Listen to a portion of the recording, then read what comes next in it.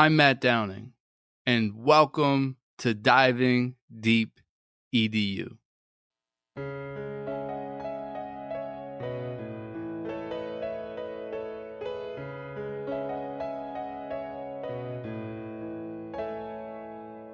Curious conversations with all types of peeps. Encouraging innovation, we are diving deep. Certainly education is what we like to speak. Fervent with dedication, now it is time to teach. Yeah.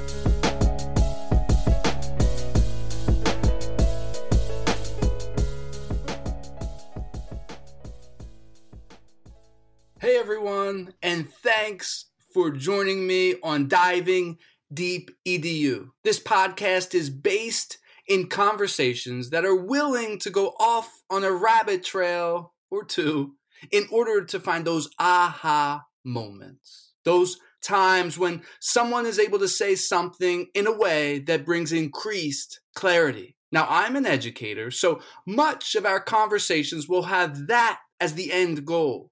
How can the things that we are talking about help us to dive deeper into educational practices? Thanks for tuning in.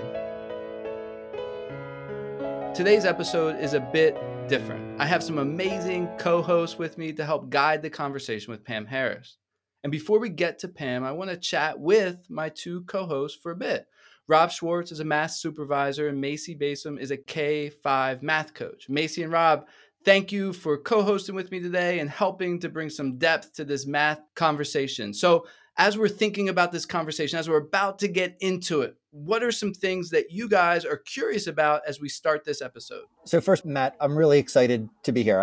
This is my first recording of one, so thanks for inviting me. Thanks for inviting Pam. I'm really excited to talk to her. What I'm really hoping to get from her is, who were her mentors? Mm-hmm. Who were her followers? Where did she get this information? That's good. Everything now is so interconnected that I know her, and there's other kind of math ed celebs that I get to, but where did this come from for her? I'm curious to see who those people were for her. Good. Yeah. What about you, Macy? I'm really curious about what suggestions Pam has for working with teachers just in the coaching role and transforming that mindset of teachers towards thinking about how we can get teachers supporting students in thinking rather than what we typically see is teachers doing the thinking and all the heavy lifting. And from that, what can we do with our current program to support that open-ended math? That's great. Thinking about that question or that mindset or that angle from a little bit differently. As we get ready for our conversation, is there anything specifically that you really want to learn from her? So Pam is, an expert in professional development. It's what she does. She goes around the school district. She has asynchronous courses. And given that that's what I do as the math supervisor, I'm really ready to see, are the things that I'm doing I don't say the right things, but are they the things that, that she's doing, that she's recommended as someone who's further along in her journey than I am? I just want to make sure I'm on the right path. What about you, Macy? So I think what I want to learn from Pam is just thinking about the difference between what we do in school and what she thinks we should do in school. Yeah, that sounds great. And I'm excited for this episode just to sit back, allow you guys to take the lead with the questions and learn and reflect along with you. So let's get to our guest.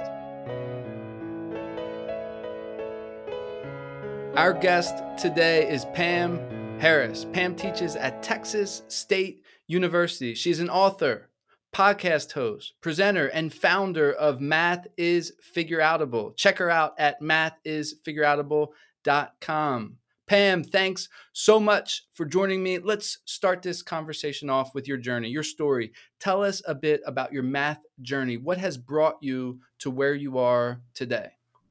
Thanks, Matt. I appreciate you having me on today. As you said, you can find me at Math is Figureoutable, and that is sort of my mantra. That is what I live by, that math is figureoutable. And people sometimes scoff a little bit. They kind of chuckle, of course you believe that math is figureoutable. You're a math teaching expert. So, yeah. But I'm going to admit that as a student and far too long as a young teacher, I actually believed something completely different about math. I thought that math was rote memorizable. Yeah. And I looked at it as a completely different subject, as a thing to learn than I do now. And it's fascinating to me to be able to look at it with a different perspective now and realized that the rest of the world doesn't have that perspective. And so how did I get there? I was a high school teacher. I can still remember the days when I would look at my students, I had a whiteboard marker in my hand, and I would be a little frustrated. I was working really hard. I could see all my notes and papers and books and all the preparation that I did.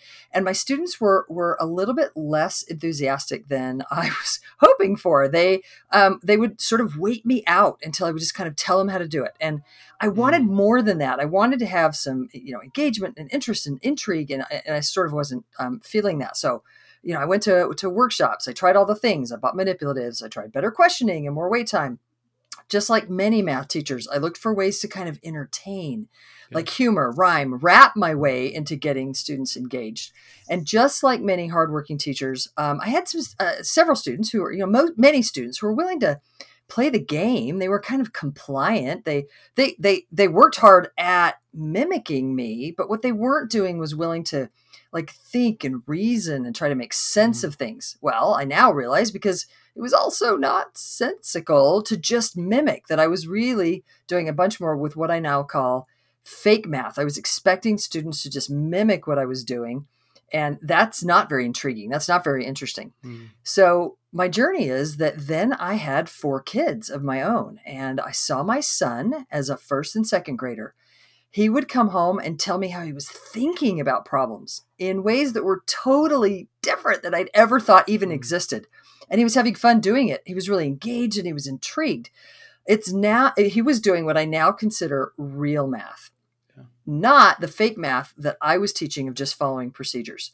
And I would look at him, and I would, as we were having fun with the math, I would say, we have to find a way to create this.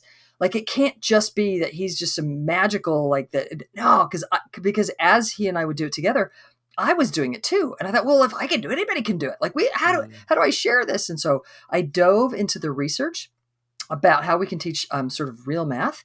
I think it had something to do with the fact that I was coming from a secondary perspective, that I was able to kind of ferret out some of the less helpful things that I found as I dove into the research and kind of focus on the more helpful part of it. And so now I try to share with people how we can get kids interested in real math, not just trying to mimic what the steps that we've showed them how to do. And so I wrote a book called Building Powerful Numeracy. In the process of teaching, I was working with secondary teachers, and they said, hey, we're kind of interested in that elementary stuff you're doing with your own personal kids.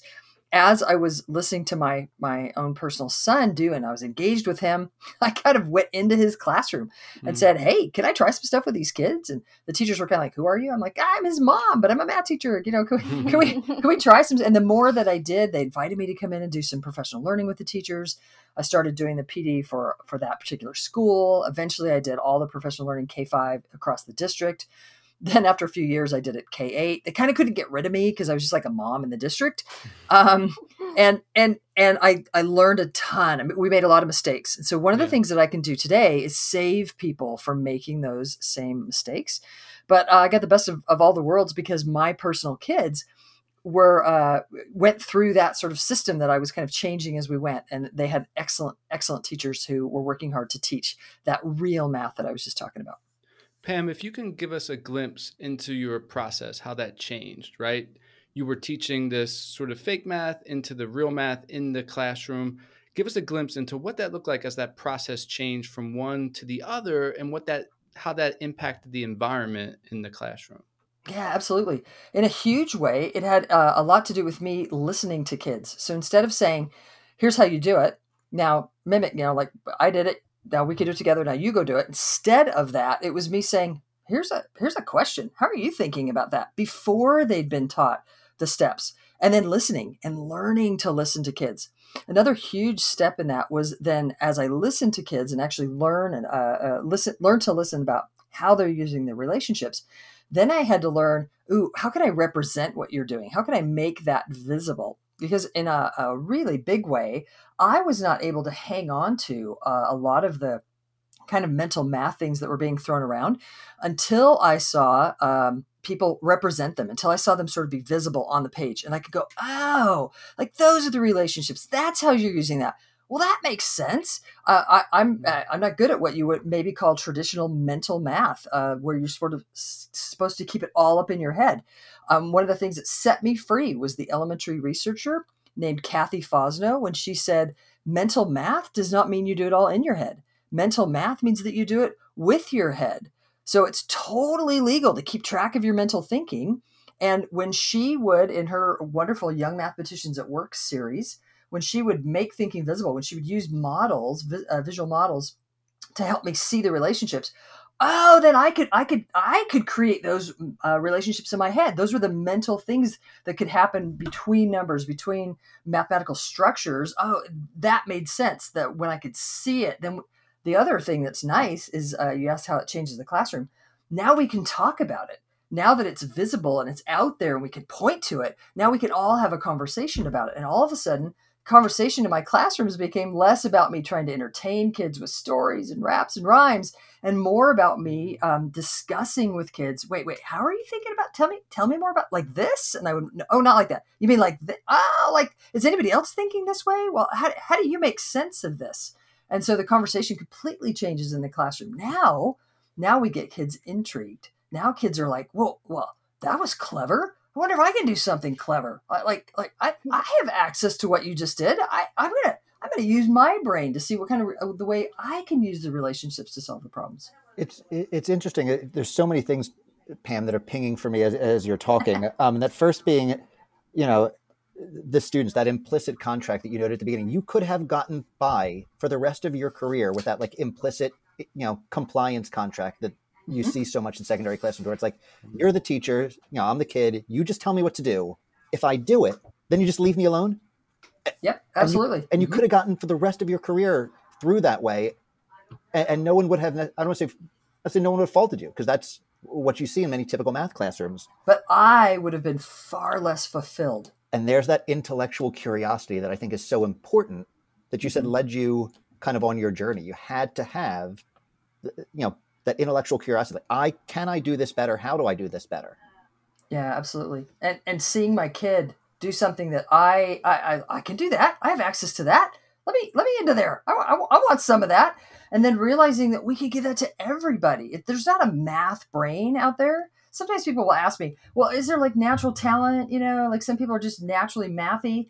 I mean, maybe, but in the same way that, like, I think Michael Jordan, okay, I'm aging myself a little bit, but is he a natural basketball athlete? Yeah, I kind of think so. I think he was pretty good at it. However, I wanted to play basketball, and just because I'm short and slow, did people not let me play? And I worked really hard at it, and working hard at it, I was allowed to play. You know what? Let's let all kids play at the level that they want to work hard at in mathematics. If we open the door to real math, all kids can do more real math than fake math. And I told you my background as a first grade teacher, Macy's at elementary, as well. Mm-hmm. At some point around, I don't know, is it third grade? Is it second grade? Is it fifth grade? When math gets ruined for kids, right? Like all little kids love building blocks and playing with Legos and constructing and deconstructing.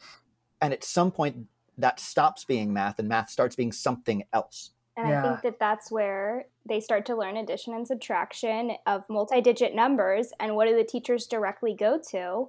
Those algorithms. And it's not the fun part anymore. And it's not with understanding, which I think you do a lot of work around, Pam. And we'll probably get to that a little bit more. But what's really resonating with me right now is thinking about you wanted to go on this journey to find out more and think about how your son was mathematizing. And, a lot of teachers may want that fulfillment as well. But what do you do with those teachers who aren't your followers, podcast listeners, like-minded teachers that may not be ready to make that mindset shift? Where do you start with those teachers? So I think we have to be a little careful because especially the older or the more experienced, I say specifically a math teacher gets, we have a lot of math teachers who may be like I was, who built their professional concept of themselves on the fact that they were good at math. And teachers, more so than I think anyone else, define themselves by being a teacher.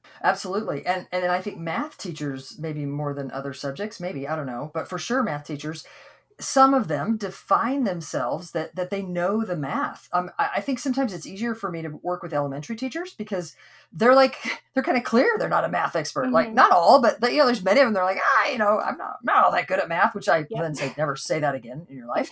But since they're sort of clear, they never intended to be a math expert. They don't hang their hat on that. They don't have a lot of skin in the game. They're not. So when I say, hey, check it out. Like how you were thinking about that, that's a way you can actually solve these problems. They're like, really? Like the way I think is valid? Ha! Who knew? Versus the higher level you go. Now you have a math teacher. Let me just use me. So I'll speak from my experience. When I would go to professional development, when I was young and sort of teaching fake math, if somebody said, hey, today we're going to work on questioning strategies, or we're going to work on wait time, or something sort of pedagogy oriented, I was all ears, like, yeah, help me out. I'm willing to dive in. When you started having me do math in front of my peers, my anxiety would go up. Now, I wouldn't admit that to anyone, but I was really clear as a high school math teacher. I was supposed to be the god of math. Like I had to know it all. That was the definition. And if I didn't, what am I doing there? And so at all costs, I was going to look good in front of my peers. I was going to make sure you're not going to catch me not knowing how to do that. So there's probably other math teachers out there that are more mature than I was when I started out. But I do think there's this sort of sense that we have that we know the math. And so if I start to say, I think there's actually some other ways we could think about that problem. I think there's some ways that we could help kids develop alternative strategies that are actually more efficient than what you just are doing, and that we can actually help students be judicious problem solvers so they don't use the same strategy every time. That can rock some people's worlds. That could be, so I think we have to be a little bit, I'm looking for a good word, empathetic, sympathetic. We have to have we have to be human about it and recognize adults have baggage. Adults are, that we take the same sort of emotionally pleasant route with them that we would with students. We're not going to look at students and say, hey, idiot, change what you're doing. We're going to work with them as the budding mathematicians that they are by trying to capture their intrigue, by trying to help them wonder and notice things. And as they notice, wonder about what's happening there. So with those a little bit more recalcitrant teachers, I try to give them some things to think about that maybe they are already thinking about or that they can hang on to. So I might ask them something like, you really are focusing on these algorithms, elementary teacher. Let me just ask you, what's 99 plus anything? To which they'll look at me like, what are you talking about? I'm like, well, give me an ugly 2-digit number. So I'll just let you guys, anybody? I was playing this game with Matt because he's my non-mathy person. Like we talk to Rob all the time. He gives us problems. and then I listened to your podcast with the 99. There you go. You know where I'm headed. Plus anything. Yeah. So I think Matt should answer it. Uh-oh. Hey, Matt, let me just change the way she just talked about you. You're not a math person yet. He is a mathy person. What I mean is that he's not constantly in these conversations where we go in circles about how to solve one problem. So if you ask Matt how he solves math problems in his head, his first thing was, well, I'm not really good at math, so you don't want to hear what I do in my head. I'm like, no, I really want to hear. And he's shared, and I was like, that's amazing. He's like, yeah, but it's really not the way you should do it. And I was like, but it is. It is the way you should do it. And you're an adult and you can go around the world and have this strategy in your back pocket and you get the answer. He's like, not always, but I'm like, but you get close. So I think right here we have someone who, like you're talking about with those teachers who aren't so confident and maybe trying something different or believing in their own strategies that they do in their head and how they manipulate numbers. But it is fun watching, especially, you say elementary teachers, because I think that by nature they're more, they're not as confident in their math. And so they're willing to take that piece in. So when they do figure a piece out, when you do talk to them about what keep switch flip really is, and they're like, wow, I say how many times does 4 go into 12? I could do the same thing with fractions. And you're like, yeah, it really opens up. But that example that you gave talking about, secondary teachers who really define themselves by their content, Pam, just as an example, and I'd be curious to hear what your next step would have been, versus what I did. So I tried to always start my PDs, especially in this, this past year, with something to bring joy or curiosity or wonder to teachers. And so I started doing, math strat chats a little bit. I like math strat chat. I heard you did.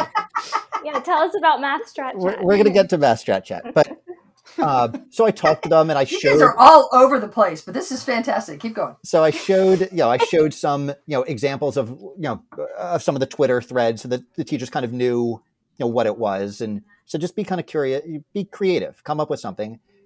And immediately a teacher wrote in the chat when I posted one, I can't even remember what number it was. And he just wrote 68, no reason to be cute about it. And I'm like, oh man, there's so many reasons to be cute about 68. Because I felt like I was getting people to like open up and give some ideas and be weird about how you come up with 68.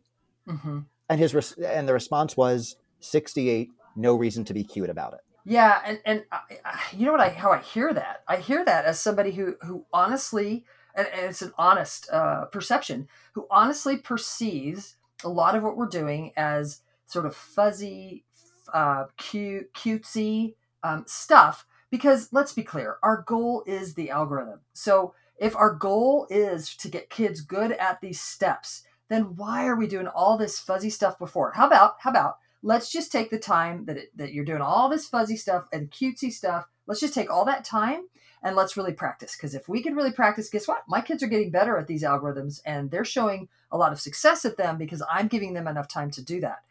I think that's a real perspective. Let me poke the hole in it that you might not be clear I'm going to poke. I want to poke the hole in that guess what? Our goal might not be the algorithm. Our goal might not be that kids actually get good at those steps. I think there's a lot of really good people out there, and I'm not going to name them by name, but that are doing really good work about helping us understand conceptually what's happening mathematically, that are helping us understand how we can teach better conceptually and really get kids diving into using relationships. But then their goal is the algorithm. And I think that sends a dual message to people, because if your goal is the algorithm, I might actually agree with your cute math teacher who says, why be cute about it? I might actually agree that we're kind of wasting our time. If our goal is that kids get good at these steps, we could spend our time getting kids good at these steps and they will get better at those steps with more time on them. So why are we doing all this extra fluffy stuff? So that's to where now let's be really clear. In my journey, it took me quite a while before I was ready to say, I don't think the goal is the algorithm. In fact, I could remember waking up sweating going, what if the goal isn't? What would it be? Guys, I walked around nervous for a while, reading lots of research and talking to lots of people and trying to figure out what would the goal actually be if the goal isn't the algorithm. I remember reading research by Constance Camille. I think I'm pronouncing her name correctly, where her research has named something about algorithms are dangerous, or the danger of algorithms. Mm-hmm. And I remember thinking, whoa, that's like out there. Like, how else would you solve these problems? And then I'll be honest with you, I dove into the numeracy world and I got really good at alternative strategies for addition, subtraction, multiplication, division, even fractions, decimals, percents. But I then would think back about higher math and I would say to myself, but is there something else than the quadratic formula? Like, is there another way to write the equation of a line? Like, surely some of this stuff, finding derivatives, surely some of that we're going to have to memorize, or do we?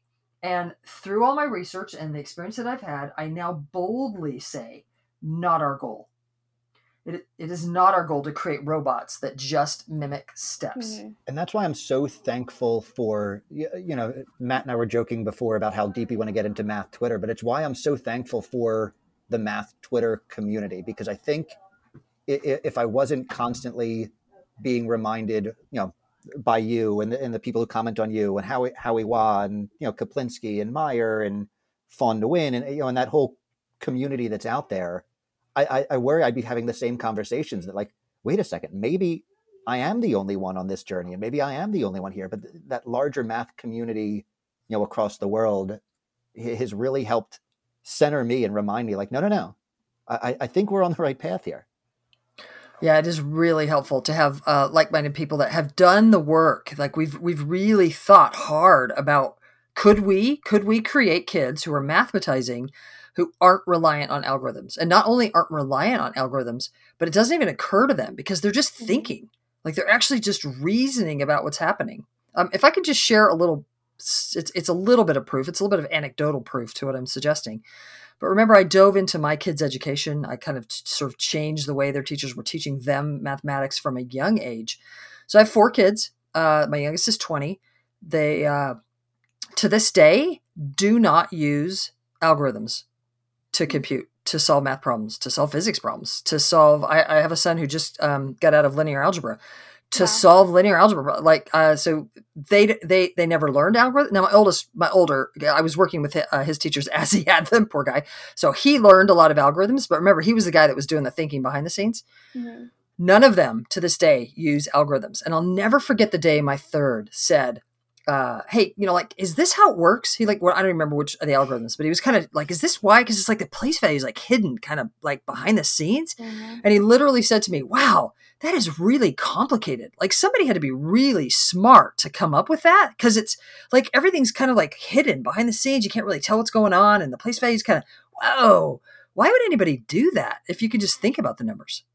And it's really interesting. That's what a lot of the research says about the algorithms, is that they're the result of hundreds of years of mathematicians' work in making sure that it worked and making all of these shortcuts. So I think this kind of would be a good time to ask you to sort of talk about the real math that you're promoting, because I know that people talk about new math, which has a negative connotation, but this is different. Can you kind of share with us what you mean by students learning real math then? I think we're getting there, but I'm just curious to hear what you have to say about it. And I'm so glad you asked that, because I think often I will hear really good people talk about education or neuroscience, and I'm like, yes, that makes so much sense. And then they'll give me a mathematical example and I'll go, no, no, you're back to what? It somehow doesn't even jive. So let's let the rubber hit the road.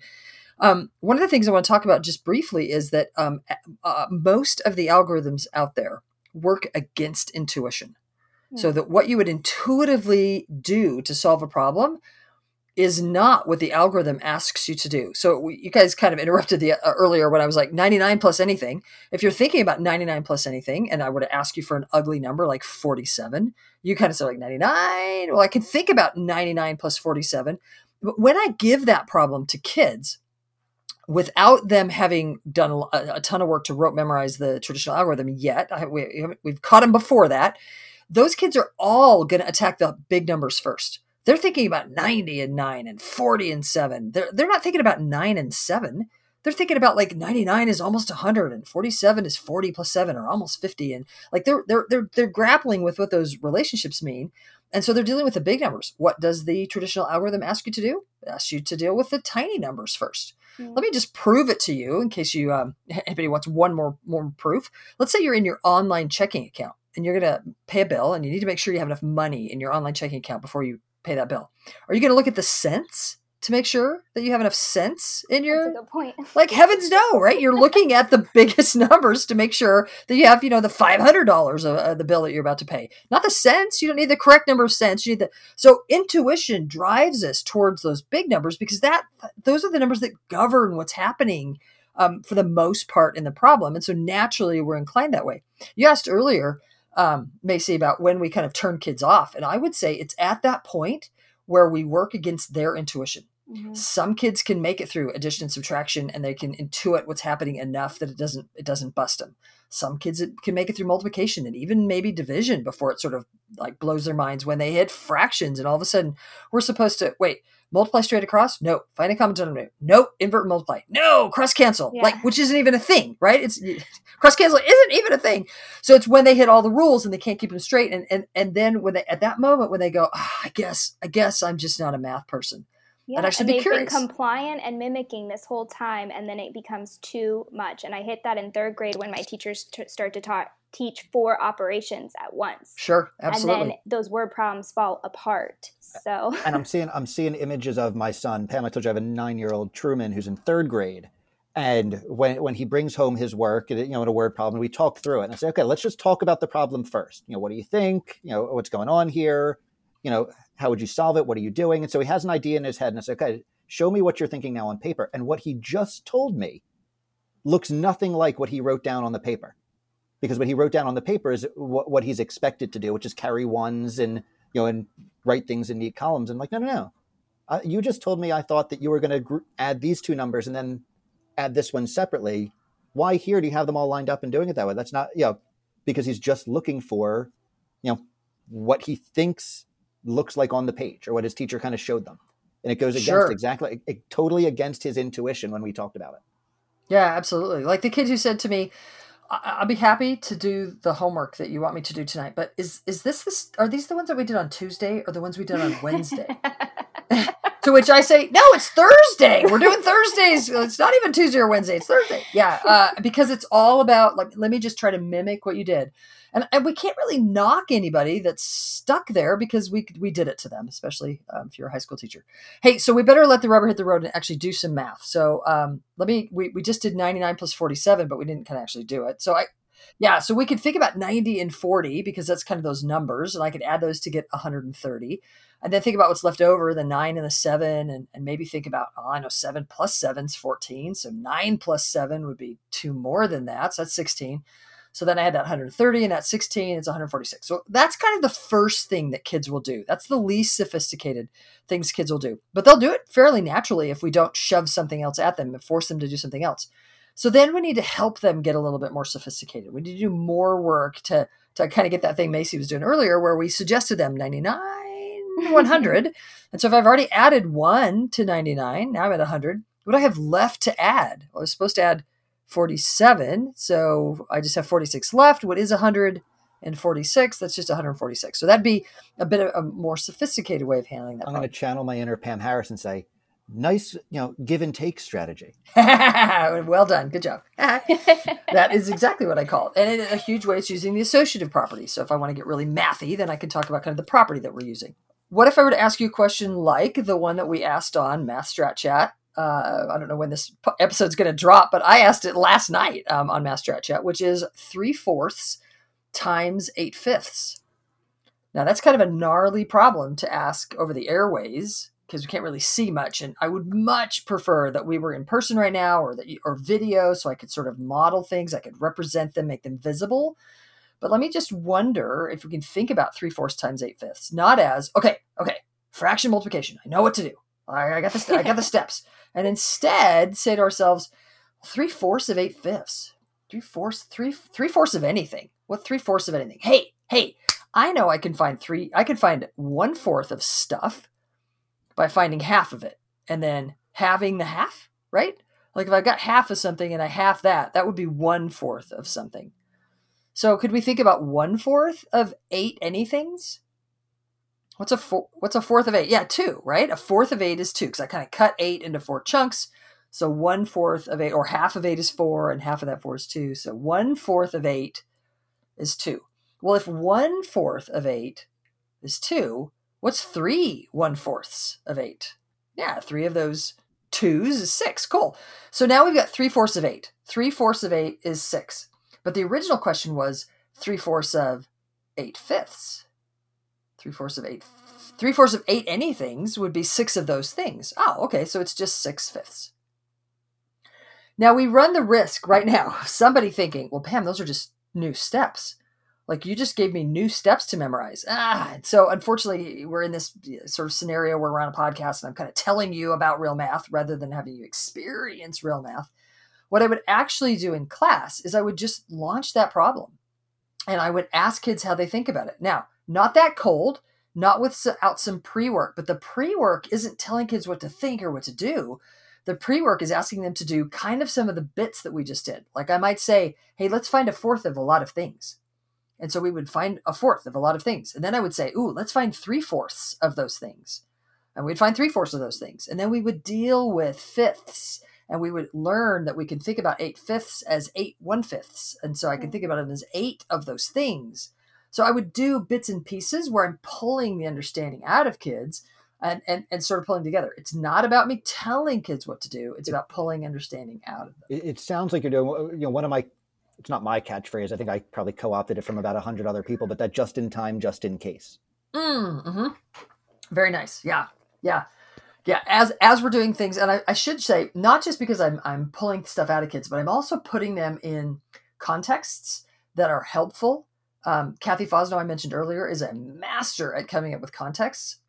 I think Kyle Pierce and John Orr are doing a fine job of beginning to do some work in that area where they're coming up with these rich tasks that really have some nice context that help build, help garner kids' intuition into and use that intuition. And then the teacher uses those glimmers of understanding, represents them in a visual way, and the kids can then make more connections. And then we build on those connections by introducing more complicated contexts. There's a much more sort of natural but highly planned and purposeful way of kind of helping kids build relationships and then build on those relationships. Pam, let me kind of push you in a spot because Macy brought it up a few minutes ago, and I want to get back to it. That idea of, you talk about real math, and I want to differentiate that between real world math, which I think is where a lot of math teachers get to, which is they feel like, well, yeah, we have to make it real world, and we have to talk about money, and the textbook companies think that they have to, if we write problems about cell phone plans and movie tickets, that's going to light kids up. Yeah, let me quote a couple people. So Dan Meyer would say real world, schmeal world. And Kathy Fosno would say it doesn't have to be real world. It needs to be realizable. Means that in that context, I need to be able to help realize what's happening and realize the relationships that are happening.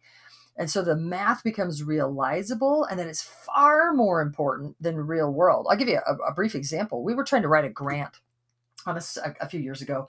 There was some money available, and so this district said to me, hey, we want you to come in and do some professional learning with our teachers, and we're going to get this grant. Will you help us write the grant? And I was like, I'll do what I can. Sure, we'll dive in.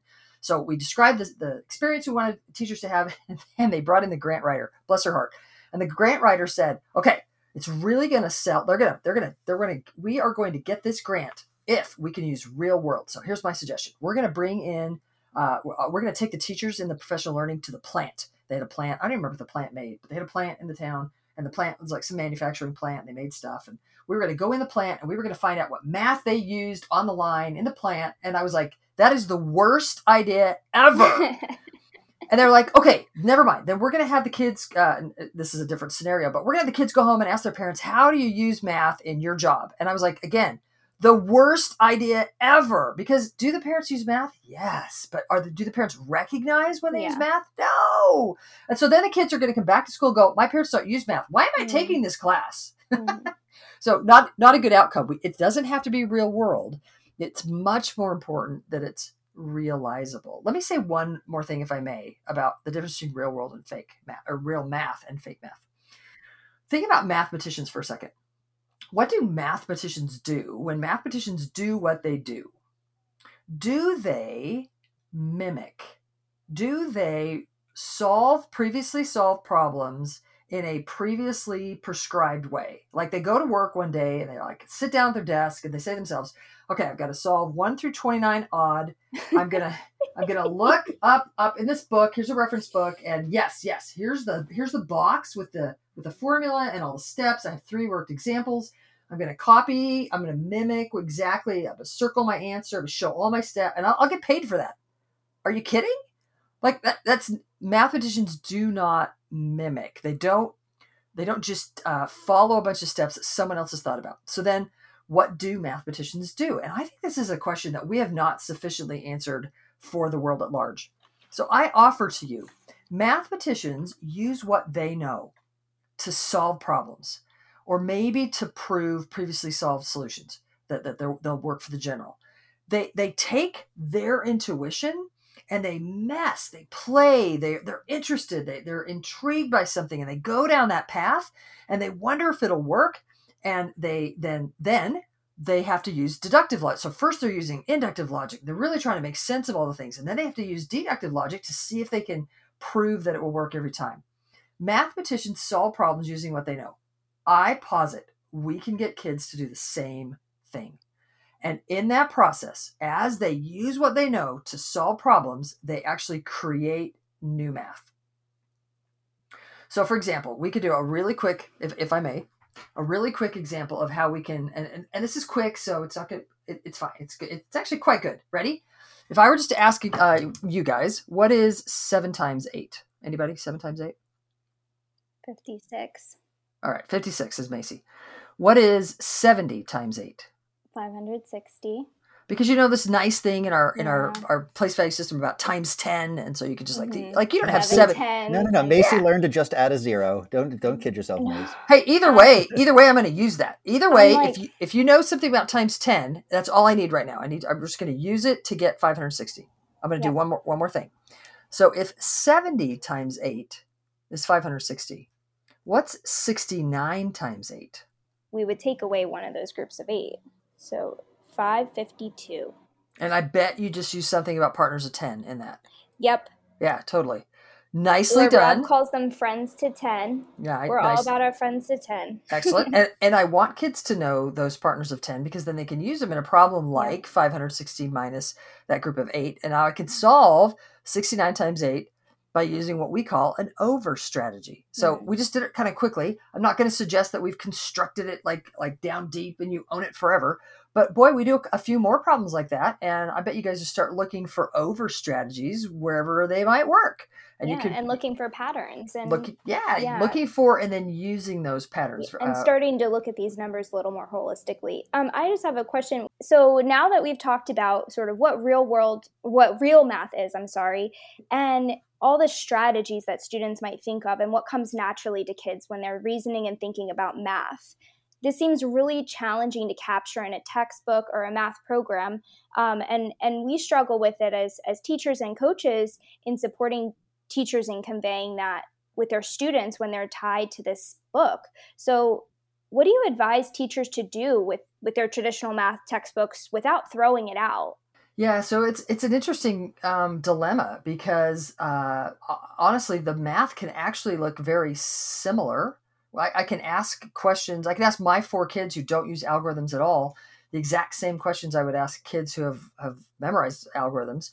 And it's just the way they approach the problem is going to be really different. And so similarly, you're going to have teachers that could look at the same sort of material, the same resource, and use it completely differently based on how they come to it, based on their background and their experience and how they are thinking about real math. So it kind of depends on if you're asking me, how do you as leaders help teachers? I'll answer that first.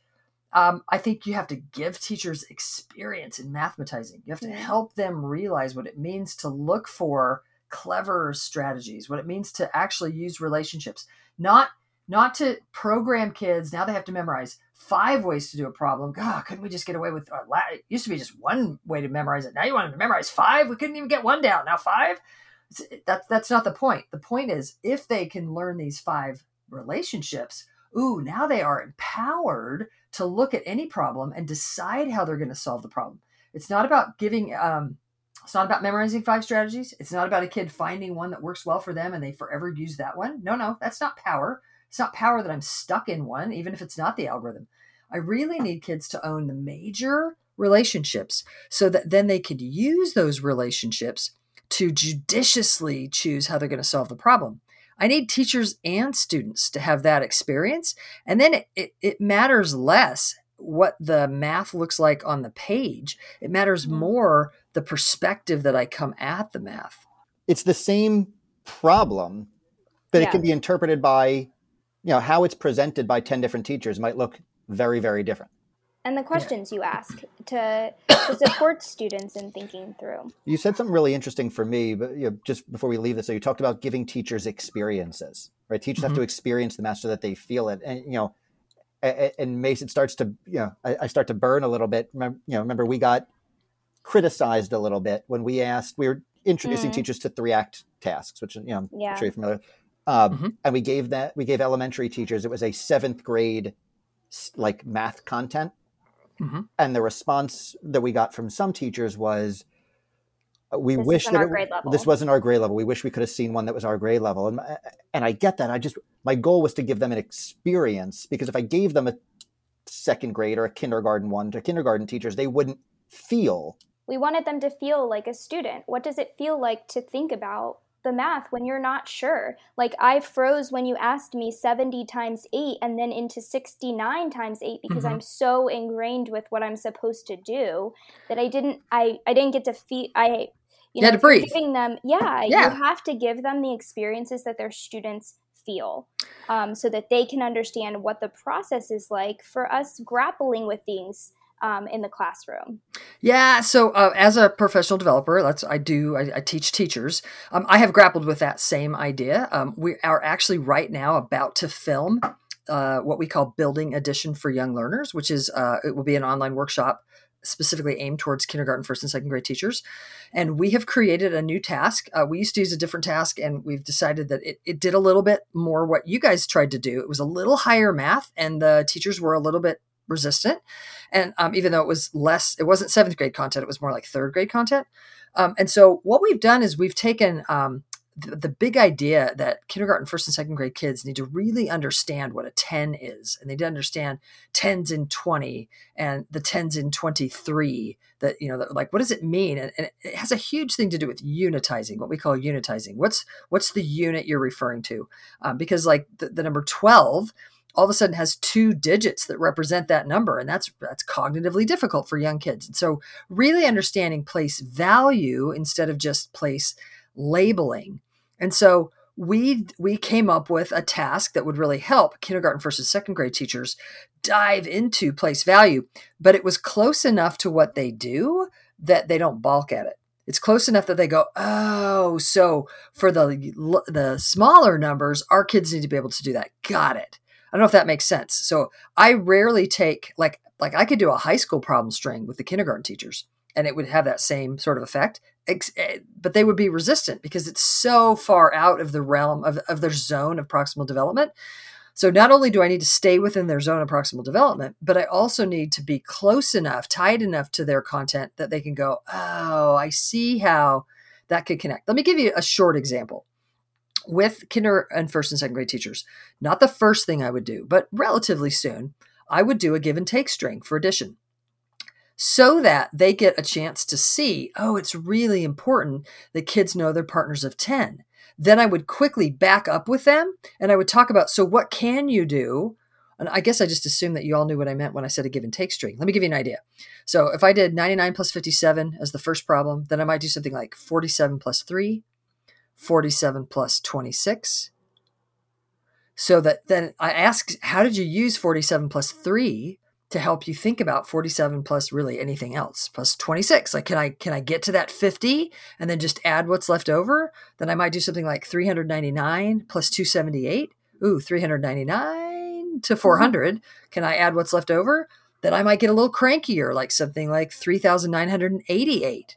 Plus 2,955. I'm going to let all our podcast listeners do that on their own at some point. But could you make one of those numbers nice by grabbing it from the other number? And then I will always end with a problem like 3.8 or 3 8/10 plus 1.9 or 1 9/10. Now, at this moment, the kindergarten, first and second grade teachers are shooting daggers at you just a little bit. And you say, ooh, can you do what you just did? Again, you're trying to build the intrigue, but notice how I built the intrigue a little bit at a time. I didn't jump into 7th grade content. I got to 7th grade content, but in fact, the last problem I usually do on a string like this is 9 9/10, like with fractions, plus 4 2/5. Now I'm in middle school content. I'm really trying to get kids thinking about, or teachers thinking about these, but I got there gently, to where now they feel empowered to mess with it. Now I might follow it with a rich task that's a little bit out of their grade level. So if I may, I'll just sort of suggest right here, what I just did with you is called a problem string, a string or series of problems intended to create relationships in the learner's head. I think those problem strings, that's the teacher task that is the inroad.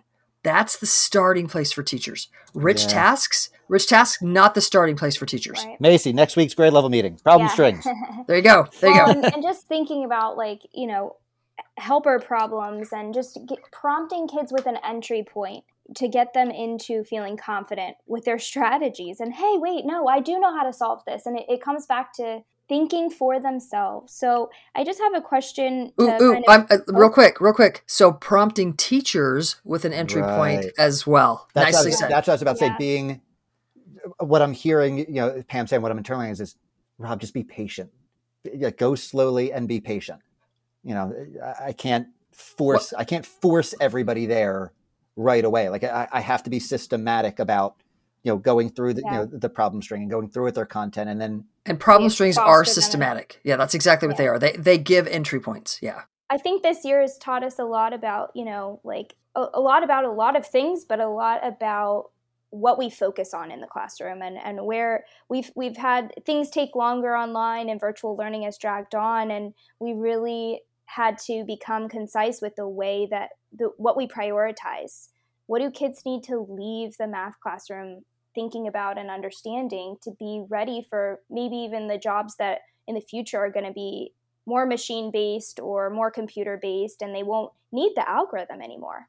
I mean, don't hear me wrong that we won't ever need algorithms. We absolutely need algorithms for computers because computers are dumb. Like the only thing a computer can do is what we tell it. And so Right. if I give a computer 99 plus 47, it cannot think judiciously. It cannot say, oh, 99 is almost 100. I'm going to give and take a little bit. It has to line it up and then do all the steps every time for every problem. Only if it logs on to Math Strat Chat every Wednesday night, then it will know. Well, and we can talk about machine learning, but my point is, so algorithms are important, but you might find it noteworthy that of my 4 kids who don't ever use algorithms to solve math problems, 3 of them are computer scientists. Mm-hmm. Who write and code algorithms all the time because they are so good at the relationships that they're also brilliant at writing new algorithms. They're not stuck in old algorithms. They can actually create new ones. So you might find that interesting.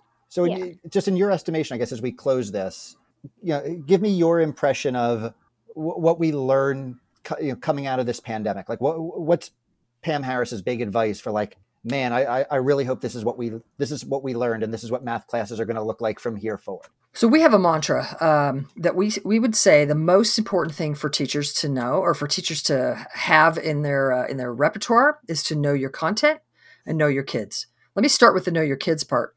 I hope we've learned that we have to communicate with kids.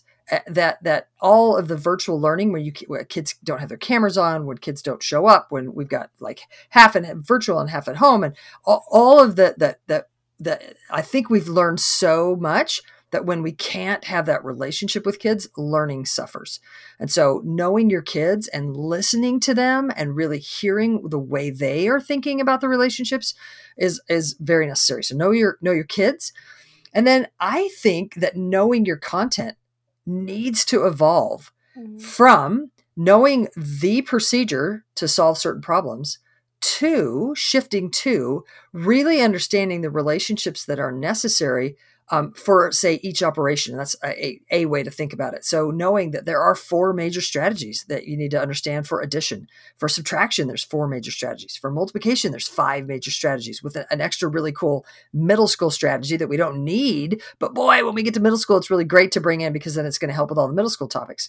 That we have certain relationships that are really important for specific domains of mathematics. And when teachers can understand those, that helps set them free to then be able to listen to students and help the students progress from where those students are. It helps us create or adapt rich tasks or problem strings to hit our students where they are. So we need to have open enough tasks that kids have multiple entry points for wherever they are. A lot of people will say low floor, high ceiling. I don't usually use that because I don't think they actually need to be low floor. I think they just need to be low floor enough. Just wherever my students are, I need to have enough entry points for them to enter. And then I need to know that terrain enough. I need to know those relationship strategies, models, and big ideas so that then I can help students get better at mathematizing, at using those relationships. That's how I hope mathematics education changes over the next little while. Hey everyone, it's me, Matt, the host. My show's been hijacked from me for a while.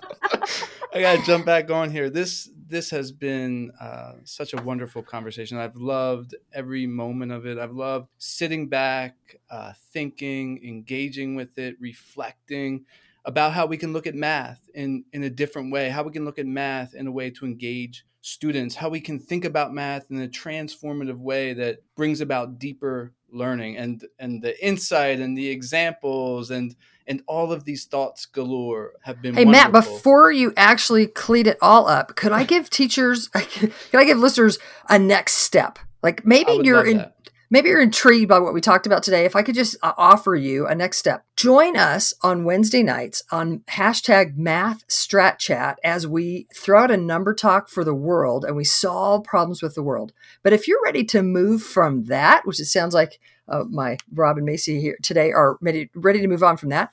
I took my signature professional development. If somebody asked me to do PD in a district, I had a day that was the first thing I did, no matter what grade level I came in, and I did what I call the development of mathematical reasoning. It was a day-long workshop. We filmed it and turned it into a free online workshop. So if you're interested in taking that free online workshop, it is a fantastic next step to really understand, get it down and dirty, nitty gritty about what I'm talking about. You can find it at mathisfigureoutable.com/free workshop. Mathisfigureoutable.com/free workshop would be a great next free step to learning more about real math. I want to pause this podcast for a moment to let you know about another great podcast. Hey everyone, my name is Mike Dunn, and I'm one of the co-hosts of Rethinking EDU. Our podcast is a roundtable discussion about education possibility. We talk with professionals from around the country who are doing groundbreaking work reimagining and remaking schools. Come check us out at rethinkingedu.co or wherever you get your podcasts. Now let's get back to the show.